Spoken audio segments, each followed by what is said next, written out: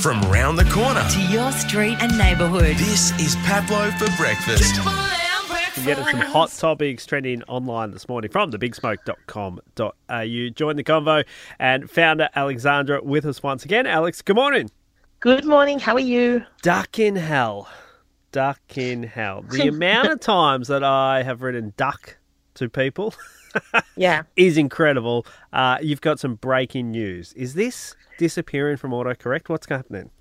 So this has been one of the biggest frustrations for people who use their iPhones, and it also is a big joke on social media.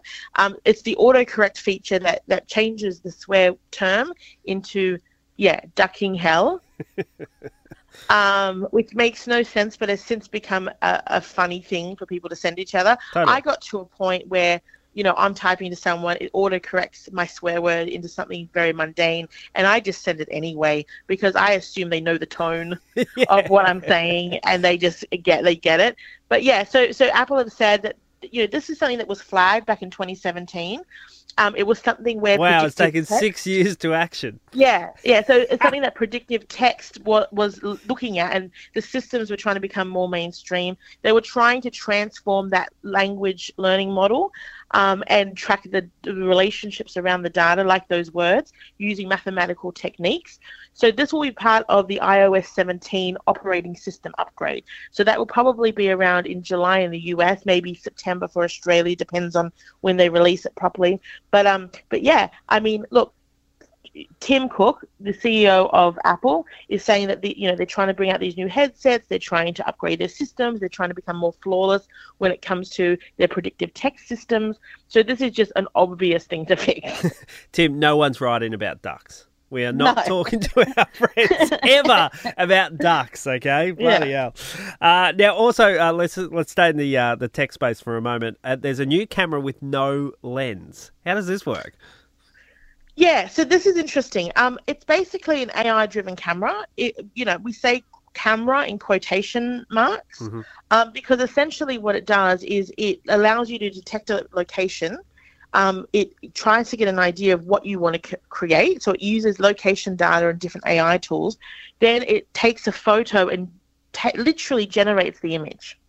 So instead of it being a photo of what you're looking at, it's a visualization of what you're thinking. So a good idea is to think of it as, using location data and AI to visualize a photo of a specific place or a moment or an area, and you basically display a description of your current location, the weather, the nearby locations, time of day, and then when you press the trigger, the camera then creates a photographic representation of this text-to-image AI formula.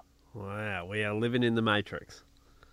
It'll be interesting. I mean, I see a lot of people at the moment using AI images to, create. I actually downloaded an AI app for imagery, and I didn't realize that you only got 5 versions of a photo before they'd made you pay. Of course they did. And I wasted my entire 5 on pug with a crown, pug with a coffee cup, pug with on stand, and then before you know it, it's like, nope, you're locked out, you have to pay. And I'm like, it's not worth it. So don't waste all your AI photos on pugs. Now, last week was actually World No Tobacco Day, and there have been some great initiatives, obviously brought about by the Quit campaign, and uptake seems to be slowing. However, teenagers increasing for the very first time in 25 years. So this is actually a really disturbing piece of research. We are seeing the normalization of vaping, and because of that, we are seeing an increase of Australian teens, smoking. So, over the last 25 years, we've seen a number of campaigns against smoking, the changing of the packaging, all of that.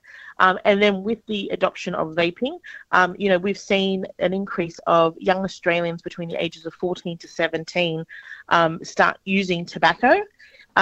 We've seen an increase from 2.1% in 2018 to 6.7% in 2022.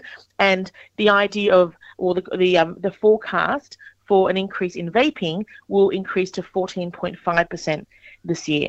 So it's really around education around e-cigarette use, and trying to understand what is attracting young people to do this, and also then being able to discuss a little bit more the pros and cons and what it means to use vaping, which is, using flavors to make the chemicals that then tends to move people towards tobacco. Yeah, it is definitely a worrying statistic to keep our eye on. Thebigsmoke.com.au, jump on there, join the convo, and of course, Alex will catch up in 7 days. Thank you so much. The feel-good start to your day. This is Pablo for breakfast. It's Triple M.